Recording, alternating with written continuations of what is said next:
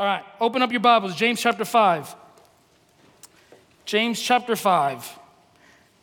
I promise we're going to end it today.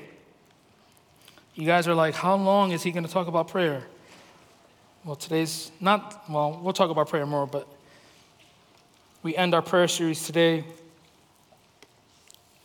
If you're joining us for the first time, we've been in a 4-week series. Today's the last day. If you want to catch up on where we've been, you can go on our website, on our resource page, and you can check out the rest of the other sermons. And we find ourselves at the very end of James chapter 5, and James is simply saying this, like that prayer is really important. And no matter where you find yourself in, whatever season that you're in, James is saying, pray. Life is good. Life is great. Pray. If you're suffering, pray. If you're sick, pray. We'll come pray for you. Last week we pivoted. Last week we said, okay, not only does James say to pray during these times in your life, because all of us find ourselves in those places, but oftentimes we tend to think of prayer of like silent individual prayer, right? Like I was doing some research for this men's Bible study. You guys would be proud of me. Can I go on a tangent? You guys would be proud of me. So I feel bad for the staff because for the last year, I'm always getting stuff done by the end of the week. This week, guys, I got the sermon done a little bit early, got the slides into the communications department. Come on, I was working ahead of time. I'm already working on the men's Bible study that's happening in 3 weeks. Come on, if you know me, I would be working on that Friday night. So I'm really happy with myself. I don't know why I went on that tangent. What am I going with? Yeah. So I'm doing some research on the men's Bible study, apart from the book. And this is a statistic that I found that I thought you would think is interesting. It's a statistic from 2017. And the statistic is 72% of praying adults most often pray silently and by themselves. 82%. That's a good thing, right? Whoever says that's really good. But then they had some different categories, and the next category was do you pray with other people in your church community or with a group of people? And it was only 2% of those people did that. Which is kind of, you're praying, great, but also there's an aspect to praying together, praying with each other. That's why we have a prayer moment in the service, right? We could easily sing another song, but we decide that we want to pray. We're very comfortable praying by ourselves, silently. Last week we had to pray with each other. I'm sure everyone was squirming. Everyone was like, don't want to do that. But in Scripture, when we see the body of Christ, when we see the church praying, they often pray together. When we went through the Acts series, what did we see the church do?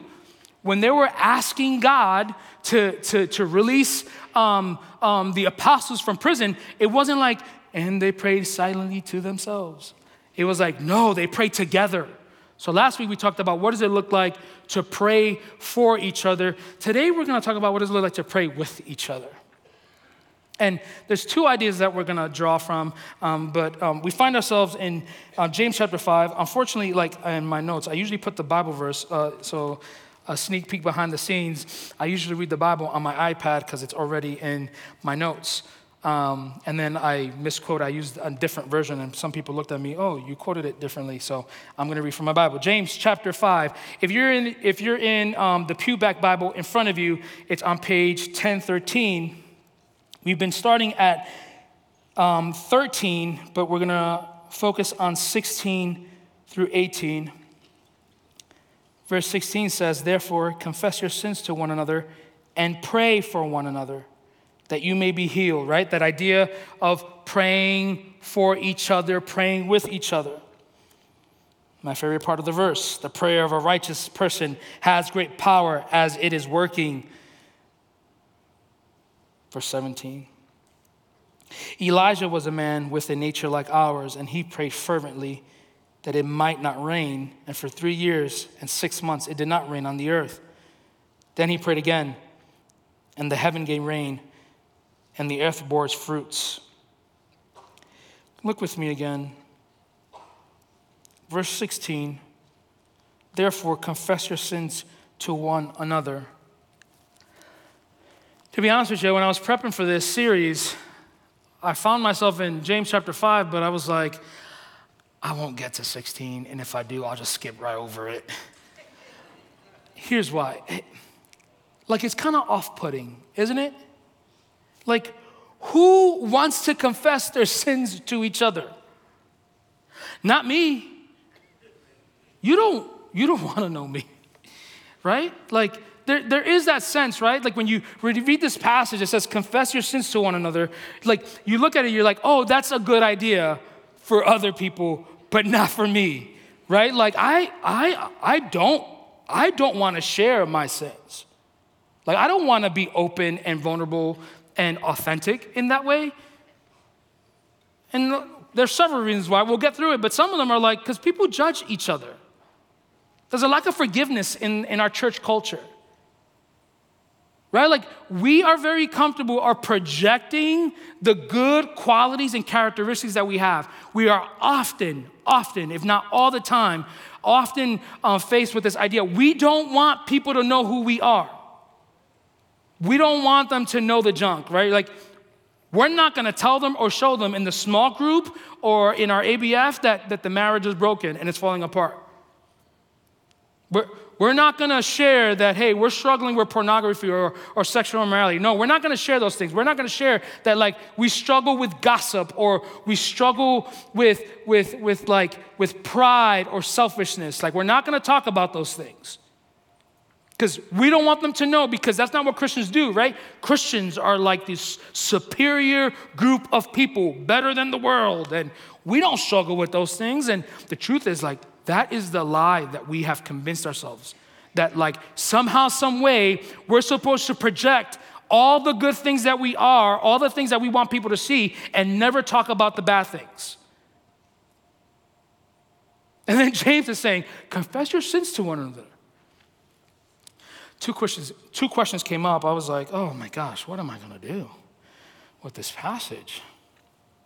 Like, what is James actually saying? Like,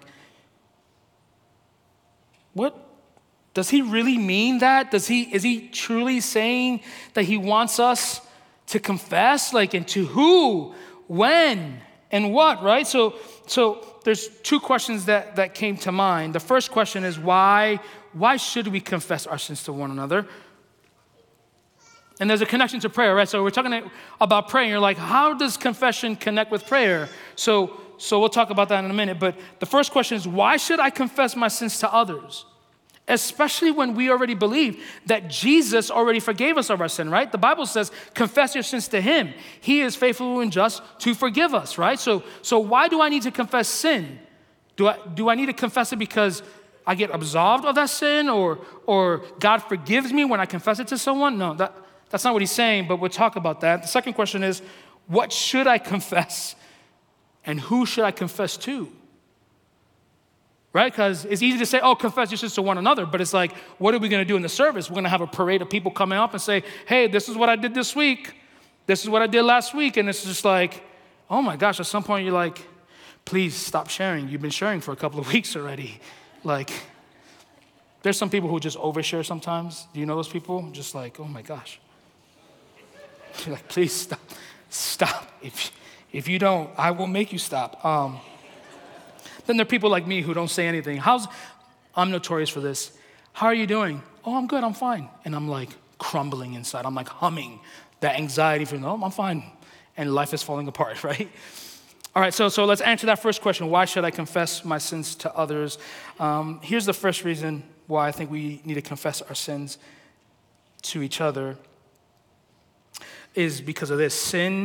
Sin's desire for us is to isolate us from God and other people. Sin's desire is to isolate us from God and other people. And how does he do that? By keeping us silent. The reason why sin wants us to be isolated from God is because then when we're isolated from God, we don't feel forgiven. We don't know that we're forgiven. We don't feel loved. We don't know that we are loved. Like sin's desire is to separate us from God so that we can have a bad perspective of ourselves and of God. We will think that he's not gracious and kind and loving. We'll think he's not holy or just, right? Like it separates us from God and other people. It keeps us distant. Because sin plants a seed in our heart and our mind, and it says two things. It says, one, this is not a sin. Two, you're too guilty of the sin. You ought not to share it with anyone. So sin's desire is to isolate us, right? And what it does is, over time, when it isolates us, it makes us heavy. It makes us carry a burden that we were never meant to carry. Think about that. Sin makes us carry a burden that we were never meant to carry. Look what David says in the Psalms. David says in Psalms 32, "For when I kept silent, my bones wasted away from my groaning all day long. For day and night your hand was heavy upon me. My strength was dried up as by the heat of summer." Look what happens with sin. Sin, we end up carrying a burden we were never meant to carry, and it wastes us away. We become obsessed with the sin of either trying to hide it, or we become obsessed with the sin in the sense of like, I want to do it more, or I can control this, right? But then look what David says. He says, "I acknowledge my sin to you, and I did not cover my iniquity. I said I will confess my transgressions to the Lord, and you forgave the iniquity of my sin." That's the power of confession. Now, obviously, he's talking about confessing his sin to the Lord, but there's also something important about confessing our sin to other people. Other people can pray for us. Other people can remind us that we are forgiven. Other people can say, hey, listen, you're no longer guilty of that sin. Jesus paid on the cross for that sin. You don't have to walk in that sin anymore. You're no longer a slave to that sin. He actually rescued you out of the muck and the mire. You can walk in freedom from that sin. One day, you will see that sin ultimately defeated. But sin says, no, I'm going to isolate you from God and from other people. Here's another reason why we ought to confess sins to each other, is to defend ourselves from guilt. Defend ourselves from pride. Sin has an awful way of making us puffed up inside. Sin has an awful way of making us think that we are in control of our sin. Oh, I can do better. I can control this. On my own strength, in my own power, I can control this. And my question to you is, what is that sin that has taught you, made you believe that you can control it? Or what the world says. The world said there is no sin, right? So pride puffs up in our heart, and then sin says, that's not a sin, it's just a mistake. That's not sin, it's just a character flaw. No, you don't have to fix it. There's nothing wrong with you. That's who you are, and everyone should accept you for who you are, right? Like if you are naturally prideful, egotistical, and self-centered, that's who you are. So everyone should accept you for that. You like to gossip and talk bad about other people. You use words to hurt other people. That's who you are. You keeping it real. You keeping it 100, right? Like that's what the sin says. It's okay.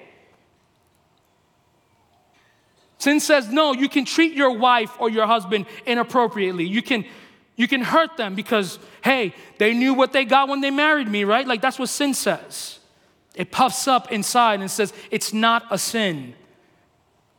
And what confession does is it brings it to light and says, no, this is a sin, and we can help you take care of it. On the flip side, right, the third reason why we should confess our sins is to defend ourselves from shame. I know this for myself. Sin oftentimes makes us feel unrighteous, right?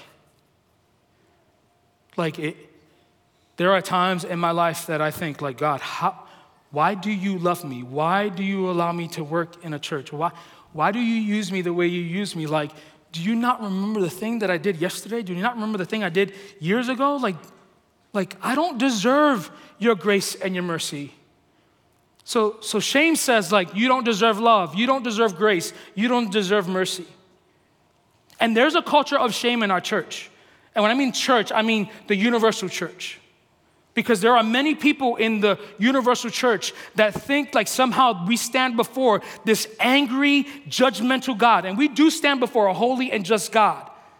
But there are people who think like God is absolutely angry with us, and that every wrong decision we make, every sin that we commit, he's actually going to punish us and pour out his wrath, right? Like we want the wrath. There's this angriness to God. So shame says you stand before this angry, judgmental God that's just waiting for you to screw up, waiting for you to mess up, and then he's gonna point his finger at you and say, you're not worthy. You don't deserve my grace. You don't deserve my love. You don't deserve my mercy. And though we stand before a holy God and we stand before a just God, we also stand before a loving, gracious, merciful Father, right? Like the two are true. That God addresses sin in our life, but he's also merciful. He doesn't give us what we deserve, death and punishment. There are people who live in shame thinking that God somehow is angry with them. And they live with a seed of bitterness in their life, thinking about sins that they committed in the past, not realizing that you're walking in the grace and mercy of a loving Father who paid for that sin. So you live in this shame. You live in the guilt. And God is saying, I don't even remember what you did. The only thing I see is what I've done. The only thing I see is my righteousness put on you. So why we walk in the shame? And then we live in a church culture, right, that loves to be judgmental. There's no forgiveness. That's the cancel culture, right? Cancel culture says, no. You made a mistake. You screwed up. You don't deserve to receive grace and mercy. And that's infected the church, the cancel culture. You don't deserve this. You don't deserve that. What about forgiveness? We've forgotten about forgiveness. We don't want to forgive because we want other people to hurt. We want other people to pay, not realizing the Son of God, who didn't have to pay for it, paid for it, was crucified, beaten, and we don't want to forgive. Yet we want the forgiveness for God, but we don't want to extend that forgiveness for other people. That's the world that we live in. But you see, what James is saying, that's not who we have to be. We should be able to confess our sins to each other. We should be able to tell people what are the things that we're struggling with. Here's the last reason why I think we should confess sins is because when we confess sin, it should lead us to restoration and reconciliation. Right? That's the point. Not only confessing your sin, but confessing the sins you've committed to other people, right? That's another aspect of it. I think of Galatians chapter 6 when Paul says, brothers, if anyone is caught in any transgression, you who are spiritual should restore him in the spirit of gentleness. Not spirit of condemnation, not spirit of judgmentalness, the spirit of gentleness. The whole point of confessing sin is so that you can be restored and reconciled to each other.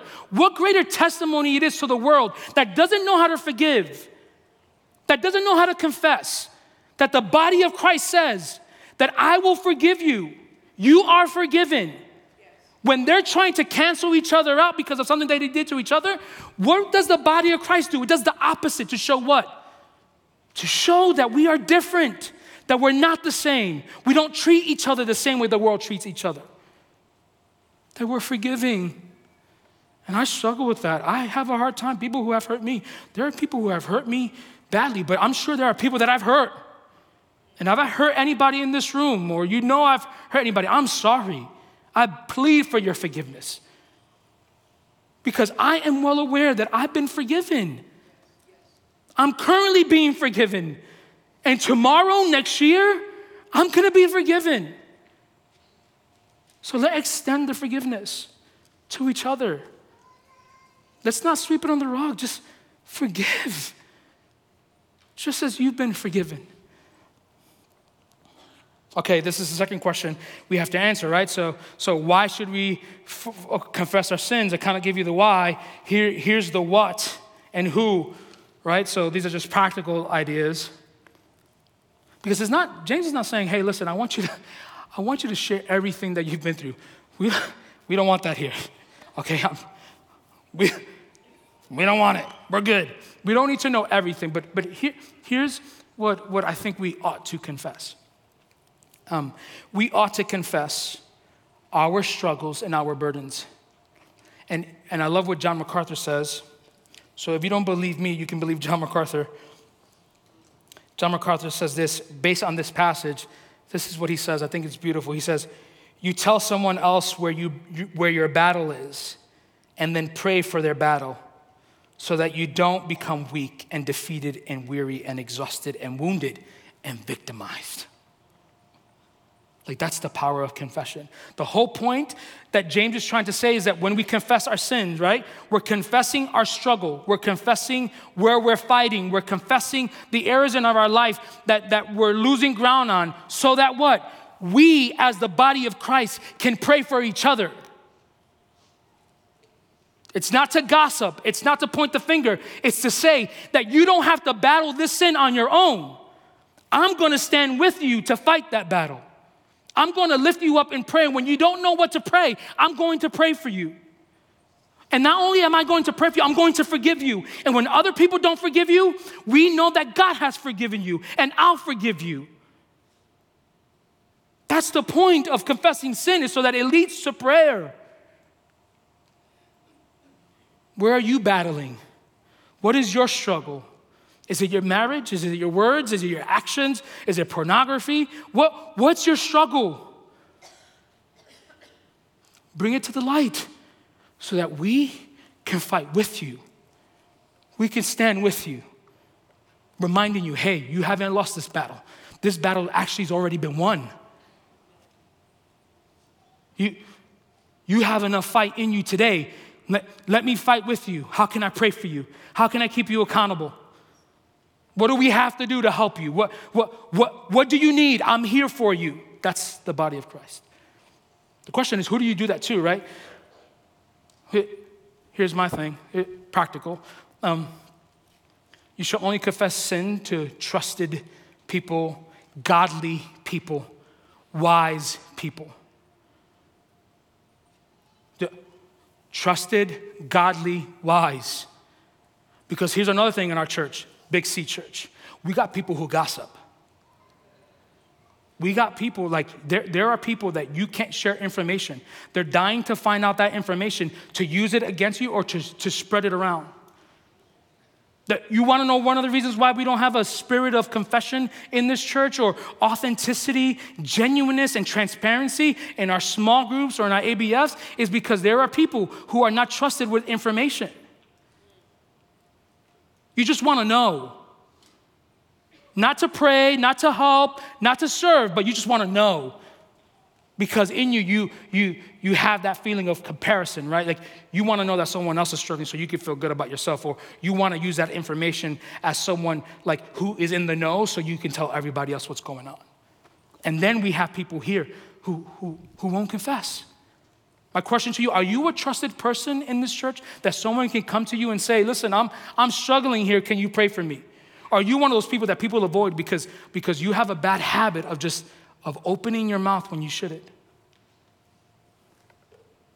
Like, that's who we confess to, trusted, godly, wise people. This is our staff members.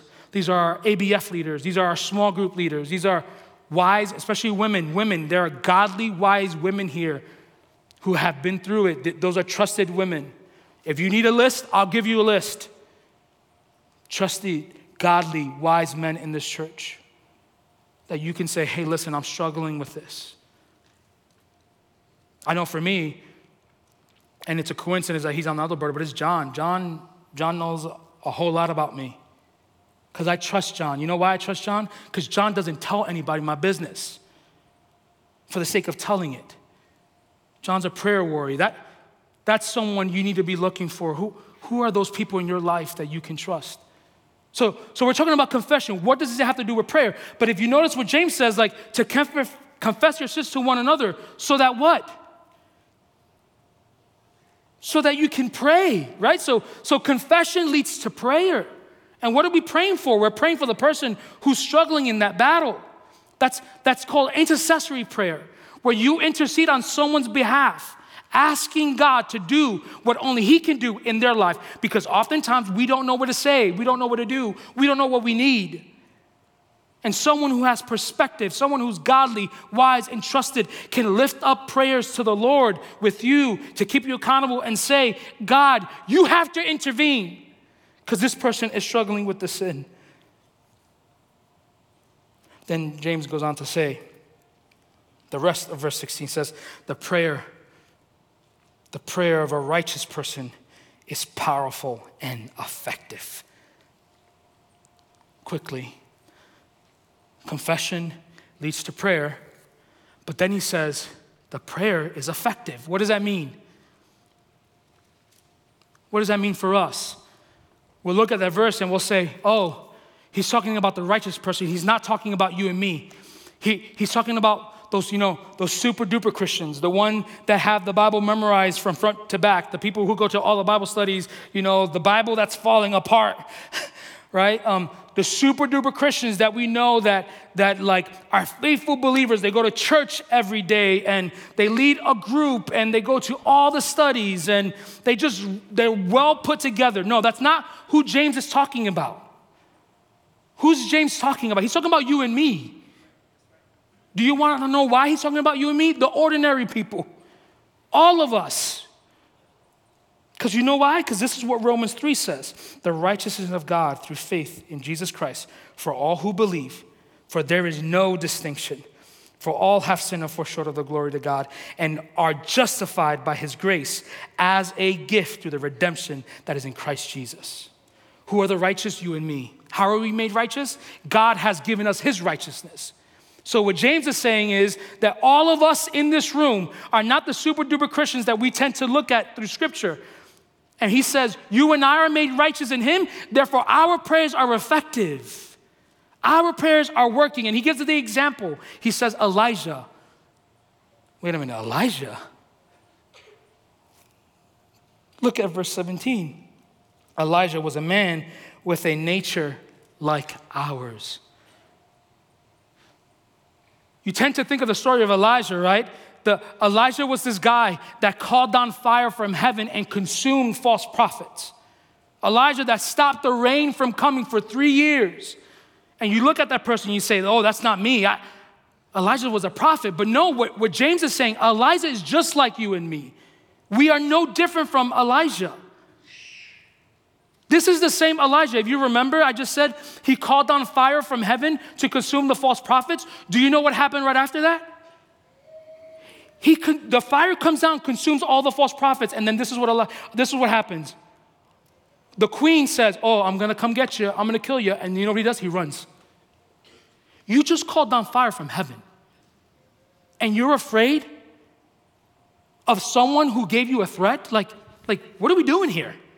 What's going on? Right? What James is saying, that Elijah is no different for you and me. And if Elijah can pray with great faith, you and I can pray with great faith, believing that God can do what we cannot. So Elijah's the example. Elijah's the example for us. That you and I can pray. You and I can believe God for big things and great things. You and I can ask God to do the impossible thing. Not because we are righteous, but because God has made us righteous. Because we serve a God who's not only the creator, sustainer of the universe, but we serve a God who's also our Father, who keeps no good gift from His children. So if the good gift is to answer the prayer and say yes, then He's going to give it to us. The question still stands. Why don't we pray more? Why don't we believe God for more? Why are we very much comfortable with our own way of figuring out how to deal with the situations in our life? Why don't we draw to God in prayer? It's because we don't believe it works. But if we want to follow the example of Elijah, he believed it worked, and he prayed. A couple of questions for you to reflect on as we end. One, are you a person who prays? Do you spend intentional time talking to God? Do you spend time praying for others and praying with others? 2, when we're thinking about confession, have you allowed pride or shame to creep and take control of your heart that keeps you distant from God and distant from other people when we're confessing? 3rd question, are you a safe person we can trust? I can trust. Someone else can trust to confess their sins. If not, why not? Why are you not a trusted person? Last one, this is going to hit hard for me. This is where I'm at. I'm in all those things, by the way.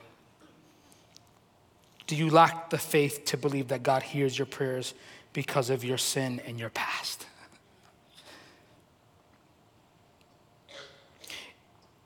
Let's pray to the Lord.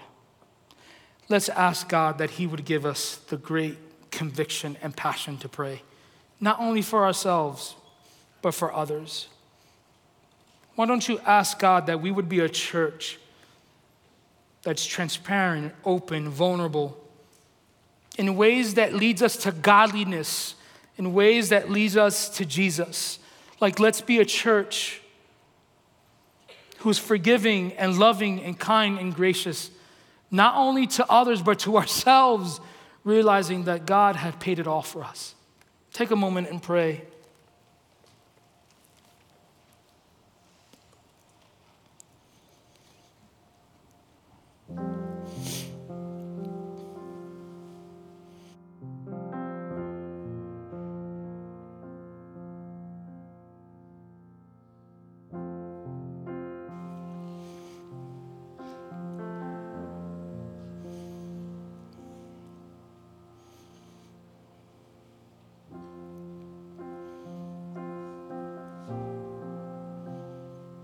Father God, we need you.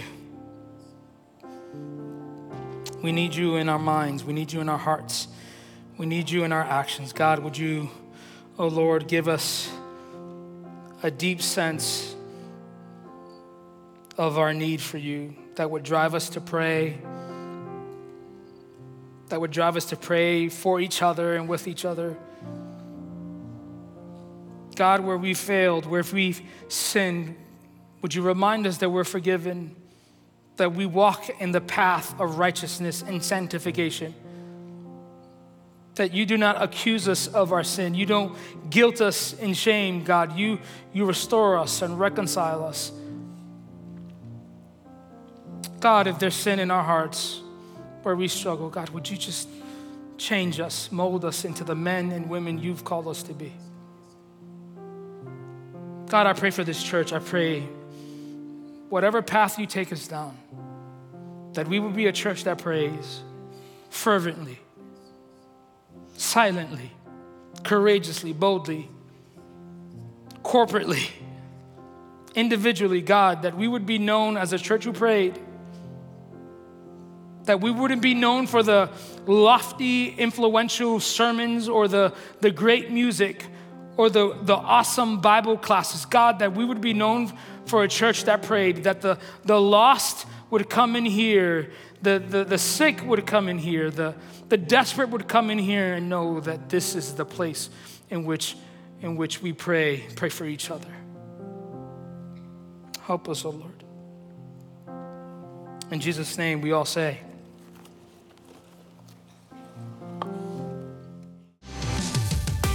This has been a message from the chapel. Thanks for joining us today. For more information about the chapel or any of our campuses, including Akron, Greene, Wadsworth, Kenmore, Cuyahoga Falls, Nordonia, and Medina, please go to our website at thechapel.life.